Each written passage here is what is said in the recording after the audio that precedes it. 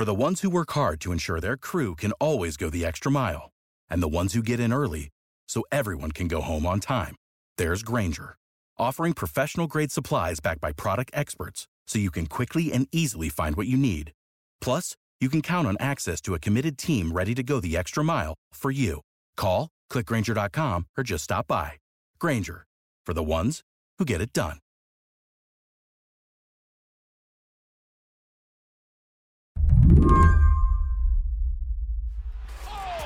It's April 7th, 2014, Arlington, Texas. Spectacular performance by the Huskies.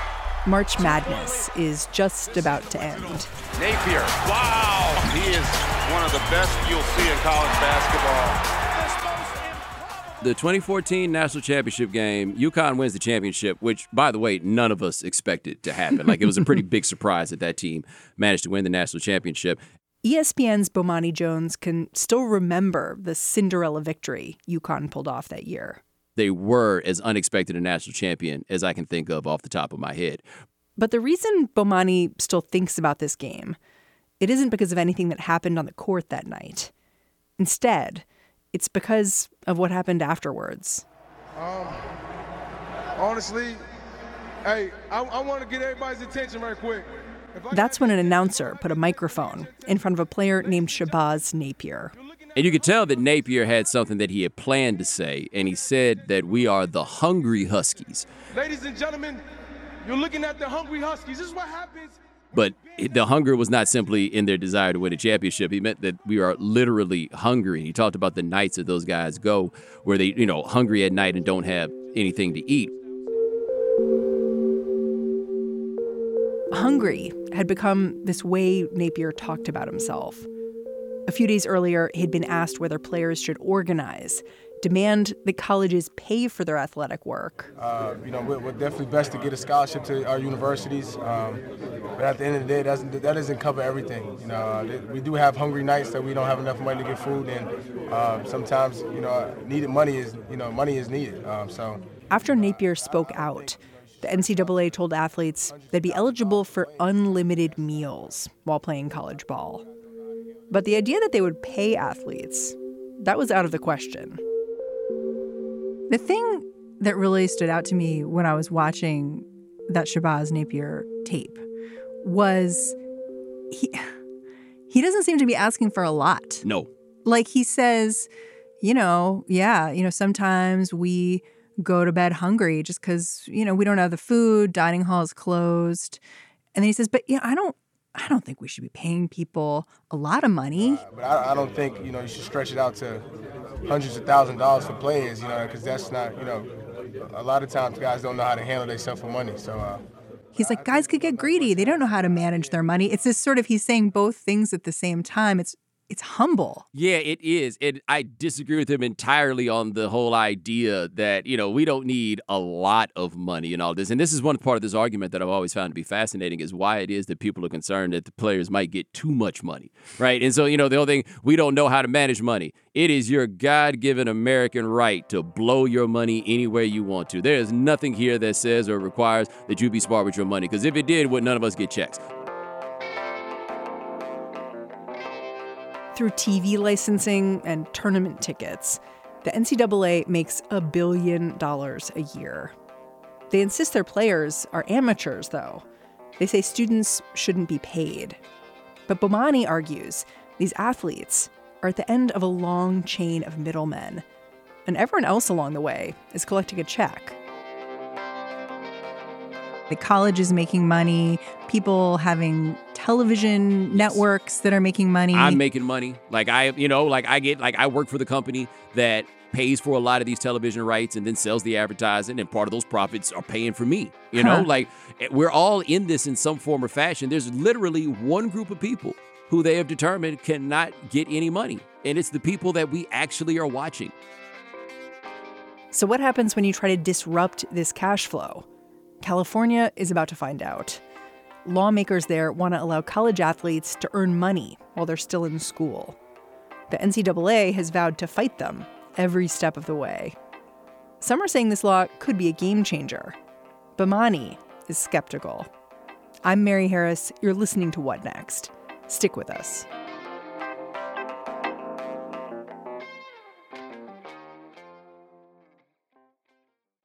This episode is brought to you by Discover.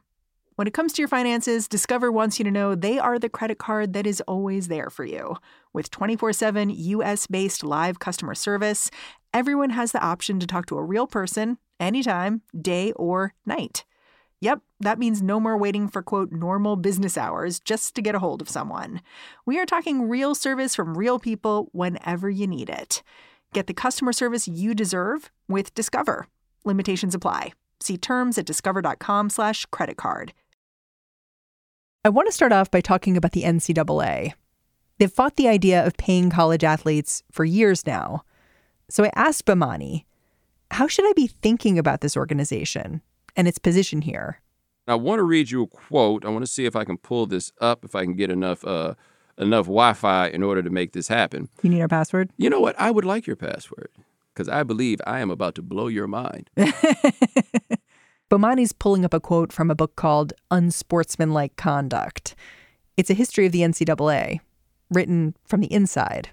So, a gentleman named Walter Byers, who was who ran the NCAA as it reached its heights and really helped to create the current system as it exists.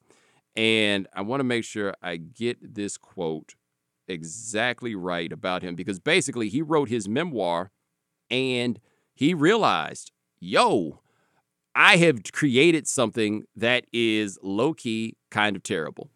and this is what he said in his 1995 memoir. He says the NCAA is, quote, firmly committed to the neo-plantation belief that the enormous proceeds from games belong to the overseers, the administrators, and supervisors, coaches. The plantation workers performing in the arena may receive only those benefits authorized by the overseers. That's the man who created the whole thing. Wow. Yeah. That's the man, like the man who created the whole damn thing. That is what he says. This neo-plantation idea, this is how a lot of people have started to look at the NCAA. It explains why California decided to roll out a bill they called the Fair Pay to Play Act. It would allow college athletes to sign endorsements and keep control over their own name and likeness. And my problem, it's not a problem with the law, but is the limitation of the law, which is there aren't that many people who can really make money off their likeness in college. So they take it to California, look at USC, for example. None of their players have their names on the backs of their jerseys. Right? This is something they've done historically. They've never had the names on the backs of the jerseys. Because you're just playing for us. You're just playing for us, right? And it's a kind of a charm. Like Notre Dame does the same thing. It's kind of a charm of some of these programs. It's bigger than you. It's about the team, whatever it is. But there's a handful of guys, like when Reggie Bush was at USC, Reggie Bush could have come out here and made some money off his name, and Matt Leinart and a couple of those guys. But if you're an offensive lineman on that team, the most anonymous guys on the squad, you're not really going to be able to make money off of your name. But that doesn't mean that you haven't done the things that earn you money. Like being a celebrity is not the reason why these guys should earn the money. It's because they are the engine that catalyzes this whole thing. And so it is a positive step that California has done this, but it probably applies to 2 or 3 guys on a given team who would actually be able to make like some money worth discussing. Now, I saw one story that made a very simple example of how an athlete could make money off his name and likeness. So like if you're on the water polo team, now you can put on your flyers that you're a member of the water polo team. And then when you're trying to like sell swimming lessons to kids, you can market yourself as a member of the water polo team, which you are not allowed to do per NCAA rules. Maybe I just need you to lay out the absurdities of the rules, because that's a crazy idea to me. Well, that you can't own yourself. You cannot. You sign your rights to yourself over to the school. That is part of the agreement to play, is that you sign the right to your name and likeness over to the schools. And so I don't know how many people have seen the movie The Mac, but there is a line in The Mac, as I keep them broke. They wake up with some money, they're subject to go crazy. The thing is, The Mac is a movie about pimps. Like that is a line that a pimp uses, but that is fundamentally the logic that is used to not pay athletes. Over the years, players have tried to get their share of college sports profits.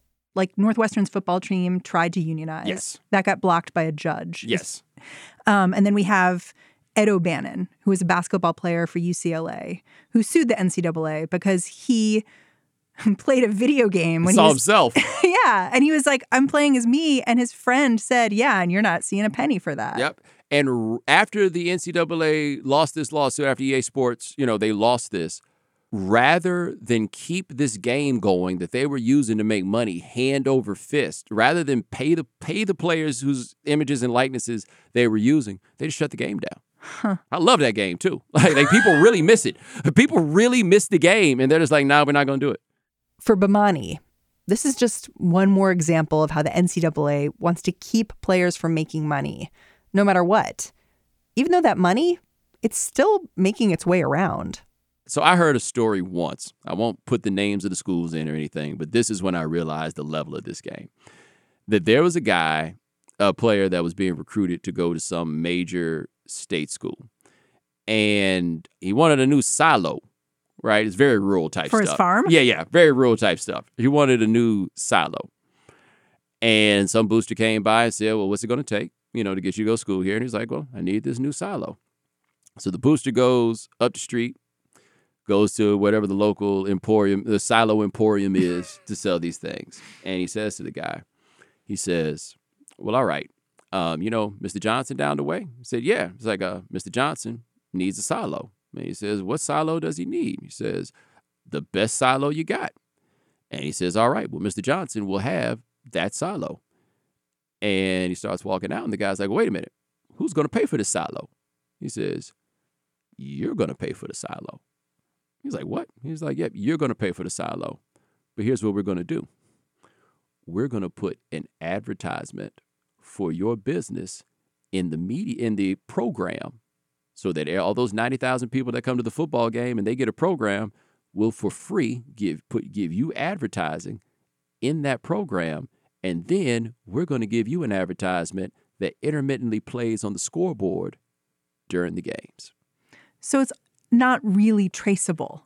It's not cash money. It's nothing. Just this magically the silo shows up. This guy gets his advertisement for his business. Everybody walks away. Everybody keeps it moving. In an ideal world, paying athletes is a way to clean up transactions like this. And the California law is a baby step forward. But to Bomani, this conversation about who gets paid, it's still stuck on some really fundamental questions. Something that gets lost in this, and particularly in more liberal circles in discussing this, is that the opposition to paying players is still the majority view. Like the majority of people are on board with what the NCAA does. And so the fervor in opposition is loud, but it is not numerous in the way that it can often seem. So I really want to talk about race because so many of the athletes are Black. Yes. And I found this survey from a couple years back. It asked people how they felt about paying college athletes. And there was this massive racial divide. 52% of Black respondents are strongly or somewhat in favor of paying college athletes. Yes. And among whites, 43% of people oppose it. Yes. I mean, what do you make of that? It's funny that as this has come up, I've been reading Martin Luther King's book, Where Do We Go From Here? Chaos and Community. And I highlighted some things while I was writing because they really tapped into some of the things that we're talking about here. So one thing that is always interesting, I think we talked earlier about the idea that people don't mind these guys getting something, but there's always the idea of a cap. Like even Shabazz Napier saying, we need to have we don't need a lot of money. We'll be okay with just a little money. And I'm trying to find this passage that King had in the book that really struck me, while I was thinking about this, and it was about the idea of enough. And of course, he was speaking in a much broader context when talking about people who had these attitudes about whether or not there was enough. But what he says here, he says, these are the deepest causes for contemporary abrasions between the races. Loose and easy language about equality, resonant solutions, and about brotherhood fall pleasantly on the ear, but for the Negro, there is a credibility gap he cannot overlook. He remembers that with each modest advance, the white population promptly raises the argument that the Negro has come far enough. Each step forward accents an ever-present tendency to backlash. So, when you think about the context and the tenor of discussions of race in the United States, they really tend to mirror and go right along with what the discussion is that we are having here with paying college athletes. I can't think of any group of white people that has ever been told, nah, y'all got enough. Right? No. And the whole point of this is actually the idea that you are able to get as much as you can. That's supposed to be the kind of, the quasi beauty of America, the idea that you can go get all you can. Enough isn't like a principle of capitalism. It's not. It is fundamentally oppositional to the idea of capitalism, is the idea that all you want to do is get enough. In fact, they'll make the argument for you that capitalism only works if people are not satisfied with the notion of enough. And then King had other things in this book where as I was going through, and I was just like, oh my goodness, like the parallels between what he was talking about then and what we have now are so striking. And so a lot of the resentment, I think, that you hear about the idea of paying athletes sounds a lot like a certain form of resentment that you hear about things like welfare and the likes, which is, why are they getting that if I didn't? Like, what people hit me with a lot in their response is, well, I've got this stack of student loans, right? Those guys don't have student loans. Now, never mind, these guys, a lot of these guys wouldn't have student loans anyway because they wouldn't have gone to college if it weren't for playing ball, right? So, like, they weren't begging for the right to do this. They weren't begging for the right to go to class necessarily. But it very often comes back into a context of they get X, Y, and Z. Why don't I get X, Y, and Z? Which is, again, a huge part of the rhetoric that has surrounded a lot of issues of politics with the notion and the idea of the welfare state. It's about who's getting this money and who do we think deserves to get this money. And the idea is that these guys, for whatever reason, do not deserve it. Tim Tebow spoke out Yes. over the last week. And he was so impassioned. I was struck by him. I feel like I have a little credibility and knowledge about this because when I was at the University of Florida, I think my jersey was one of the top selling jerseys around the world. He was sort of making this argument that paying athletes is part of a selfish culture. Yes. Okay, it's not about us, it's not about we, it's just about me. And yes, I know we live in a selfish culture where it's all about us, but we're just adding and piling it onto that, where it changes what's special about college football. We turn it into the NFL, where who has the most money, that's where you go. That's why Twitter was not kind to this. No. I laughed. Like, I was one of the unkind people to a degree. And he believes, and I can understand how he does, to be fair. He believes in the mythos that surrounds college athletics. But part of why I can understand why he does is his last year in college was 10 years ago. He has been earning money off of his collegiate success ever since then. All right, he was not a good NFL player. He's playing minor league baseball right now, but all of that's on the basis of the fame that he got while he was the quarterback at the University of Florida. So, like, I could imagine that he is a person that's like, yeah, you don't need to make that money then. You can make the money later, just like I did, but nobody else is really getting to make that money after the fact. Because a lot of players don't make it to the pros. No, they don't. They don't make it to the pros. And like Tebow honestly would have been a guy who didn't make it to the pros but could still make that money off of being Tim Tebow because he meant so much to them while he was at that school. But there are all kinds of other guys who achieve similar fame, and they're not going to be avenues for them to get paid after the fact in the ways that there have been for Tim Tebow. Like, I wonder if he could step outside himself just a little bit to see what the experience is for some of these other people. Like, you guys are anomalies, and you need to appreciate the fact that you're anomalies. So the NCAA, they're lobbying the governor, trying to get this law blocked. What are they hoping is going to happen instead? In October, I heard that they're coming out with their own plan. Yeah, we'll see. We'll see. I think that they are simply just trying to buy time. Like, I think that the California law is just going to be a blip for them unless the schools go along with it. The key to remember here is these schools, they don't want these guys getting paid either. Right? It's not like the individual school. There's been no individual school that's come out and said, we wish we could pay these players. So the schools all say they don't want to pay them. So the law will say, okay, these guys can do this and legally they're going to do this, but the players aren't going to get any assistance from the institutions in going out and getting this money. If for no other reason, they're going and getting that money is going to take time away from them doing the things that the school wants them to do in the first place. So I think that this is an interesting start, and we'll see more things come up in more states, but it does more to generate discussion. And discussion, I think, is important, but it does more to generate discussion than I think is truly going to prove to be a seismic shift in the paradigm of how we do this. It sounds like you think this law in some ways isn't going to change very much at all. No, I have always believed that it is going to require a judicial challenge in order to make this happen. Because once it's a judicial challenge, we're not at the whims of these politicians anymore who can be swayed by whatever their personal interests happen to be at the time. If it's something codified into law that requires a certain behavior, then I think people are then going to have to adhere to it. But I don't think we have achieved a victory in this other than showing that reasonable people have looked at the current system and find it to be insane. And I think it's important for more reasonable people to come out and say that they find the current system to be insane. Bomani, thank you so much for joining me. No, thank you. I appreciate it. Bomani Jones is a co-host of ESPN's High Noon.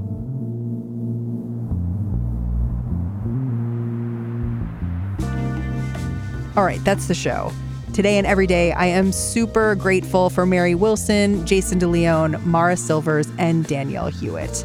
Finally, Bomani Jones, super grateful for that guy, too. In case you had any doubt, this guy hosts a lot of podcasts, way more podcasts than me. I am the co-host of High Noon, 4 o'clock Eastern on ESPN. I also host a podcast called The Right Time, released twice weekly on ESPN. And you can check out my own podcast, The Evening Jones, at theeveningjones.com. Go check them out. I'm Mary Harris. I will talk to you tomorrow.